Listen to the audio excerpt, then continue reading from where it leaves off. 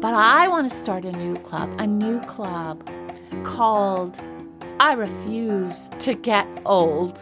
The I Refuse to Get Old Girls Club. How does that sound? Because this is it.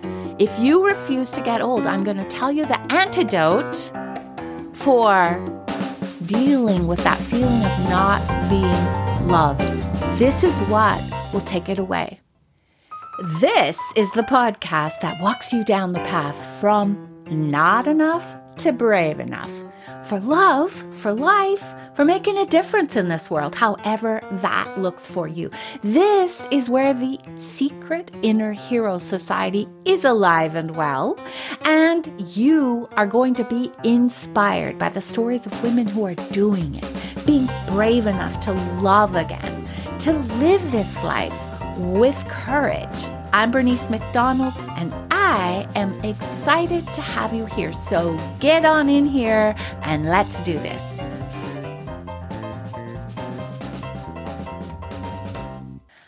I want someone to look at me the way I look at a bowl full of jelly beans. I just read that recently and I loved it because actually I think it said the way I look at a chocolate cake, but I'm more of a pure sugar kind of person. I am truthfully a self-professing sugaraholic. I go to sugar in response to everything in my life, whether I'm having fun, if I'm bored, if I'm with family, in a reunion, a get-together, a fun time. If I'm anxious or fearful, I turn to sugar. It's my go-to. I'm not proud of this. I struggled with the battle of the bulge as a result of that all my life. And I know my brain suffers. This is truly an addiction. It's an addiction I'm working on. Don't worry. Sugar, it fills up some of our holes inside. At least we try to use it in that way, right? We all have these empty holes inside of us. I kind of picture them like bowls or deep caverns, depending on how long it's been eating away at us, no pun intended, how deep it goes. Your cavern that's empty, longing for something to fill it up, can be very deep. And often that one deep cavern can be the longing for love, because in every human being on the planet, including me, including you, one of your heart needs is this deep, intrinsic need to be loved. Now, we're looking, right, like the bowl full of jelly beans, look at me in that way kind of love. Over the moon, never leave me, no matter what I do, no matter what I say, no matter what my quirks. That's the kind of love we're looking for. But often, that kind of love is scary and it's hard to find. So we settle for the next best thing, which is connection. Just to be connected, heart to heart, to other human beings. We need that so much. In my observation, in my own heart, as well as watching all the wonderful people in my life who have aged and either passed away or are in the process of getting older, what I see is that I think that cavern, that longing for love becomes deeper and more prevalent as we get older. We feel it more. Maybe it's because we're not as busy anymore. We're kind of sorting out our priorities, looking towards retirement. We're living in a home without kids anymore. Maybe it's because aging makes us step back and really think about what life is about. We're coming into that last quarter, and we know this is all the time we have. And we see that path ending. I want to remind you again, you are a heart, a beautiful, incredible, gifted heart, walking on a pathway you enter when you're born and a pathway you leave when you die. And you are an individual, a person, all on your own that is special and unique and different from everybody else. You are a heart alone on your path, and suddenly when you're looking ahead to the path ending, it starts to get a bit scary. It starts to get real, as they say these days. And suddenly you realize that you can't do this alone. You don't want to do this alone. You don't want to be alone. Now, whether that's the longing for a companion, a husband, somebody to share that the rest of your life with you, or whether it's just wishing that your kids were closer to you, that they weren't so busy, and recognize the fact that your needs are escalating a little bit and you are longing for their love and their attention a bit more. How many elderly people do you know who go through this exact thing or have gone through this exact thing? You just have to look inside of a nursing home or a home for retired people and you'll see lots of them, lots and lots of loneliness, lots and lots of longing for that connection, longing even more for that unconditional love.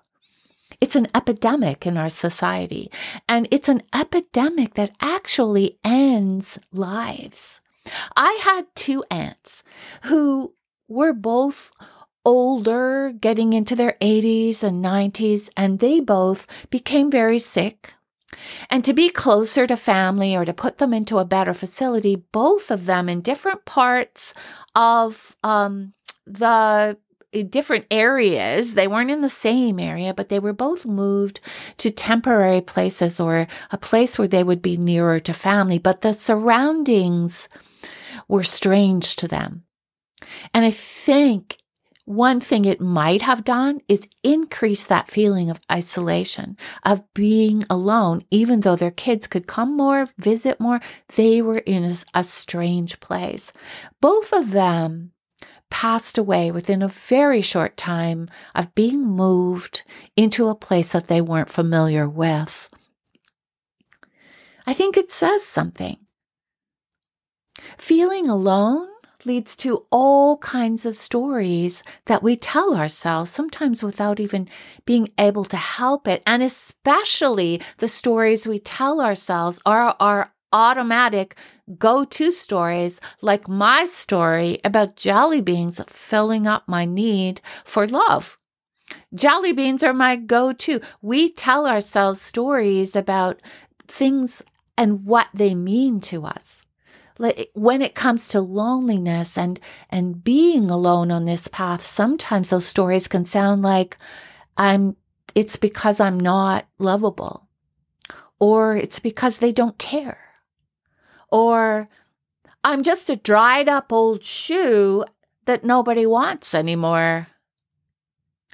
Those are the stories that can pop into our minds and cause us to go into a place where we send our heart into hiding. Now, often our hearts are already on their way into hiding. Remember the story of Sleeping Beauty, who pricked her finger on a spindle of pain and a curse was put on her and she fell asleep. That's what I picture our hearts doing when we allow the pain to permeate us so much. We fall asleep. We put our hearts to sleep. As a result, this thick wall of thorns grows up around our castle, and we don't let anybody in because we become too fearful of what might happen if they leave, or what might happen if we allow them in. We say nobody's getting in there. The problem is that you end up missing out on love, the most precious thing in life. And we really have to think of it, ladies, at this stage as we walk on this path. If we're longing for love and we come to the conclusion that nobody loves us, we're just an old shoe, then we are going to close our hearts down and we're going to end the last chapter in our lives thinking that we're unlovable and feeling sorry for ourselves even because nobody loved us. Those are the stories that you're going to pass away with going through your mind. Is that what you want? And that is the key question we have to always be asking ourselves. Who am I? Who do I want to be in this last chapter of my life? For me, I say that's not who I am. I'm not that person. You know what? I'm going to propose that we start a new club. Yes, we've had the Secret Inner Hero Society, but I want to start a new club called I Refuse to Get Old. The I Refuse to Get Old Girls Club. How does that sound? Because this is it. If you refuse to get old, I'm going to tell you the antidote for dealing with that feeling of not being loved. This is what will take it away. The antidote is to give love away, to decide that love is going to be greater than the fear, to become fearlessly loving. Now, the way you do this is to look around. You stop the fear, you shrink it down to this from a fiery fear dragon to this little toy animal that's so fuzzy and cute, and you name him Fred. And then you take Fred, the fear of not being loved, and you put him in the corner and you say, thank you very much for wanting to protect me, Fred, but I have something more important to do. It's not all about me. I'm not on this journey alone.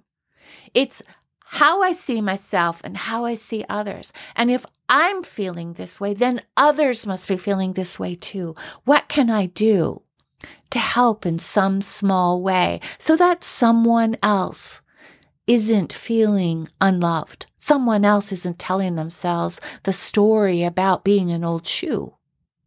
Someone else becomes my jelly beans. My love for jelly beans. I'm seeing them and I care about them as much as if they were a bowl full of jelly beans. They become my antidote to not feeling loved, because the only way to cure not feeling loved is to give love away. How can you do this? Look around you and see who is lonely in your circle.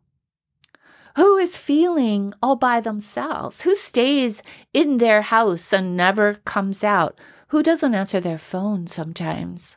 Who do you know of your friends that are struggling with feeling valuable? So what could you do to lift their spirits? Could you bake them some cookies? Could you take them a bowl of jelly beans just to say, hey, you're sweet? Could you paint them a picture? Could you just paint a picture in general to help people who are lonely to feel better about themselves, to express that from your own heart?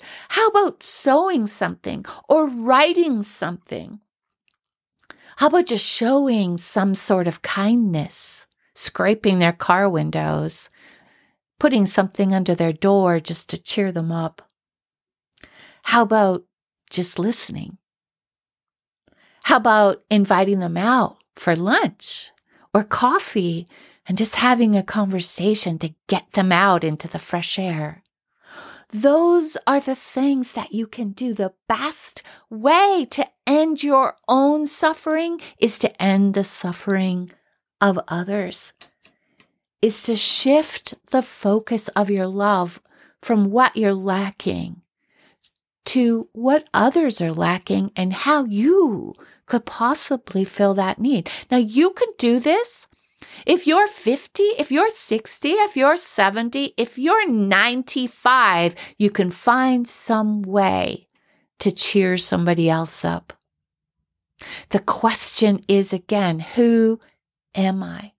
Who do I want to be as I age? Do I want to stay hiding with my heart locked away, feeling bad about myself and my life? Or am I someone who sets fear aside, my own fears aside, and focuses, grows the fearless love I have inside to fight for the hearts of other people, to bring them some light, to bring them some love, some cheer, something that is going to let them know they are not alone and they're connected to other people. Season 2 of Brave Enough for Love, Soft and Strong, the podcast, is coming up in February. And in that season, all the next 12 months, I am going to be talking with you about how to define who you are, how to recreate your identity going forward into the last quarter of your life, into becoming the person that you're proud of, that you really want to be. It's going to be so much fun, and I'm looking forward to hearing how you're growing and seeing your hearts come alive. So for the time being, I will see you in the next podcast.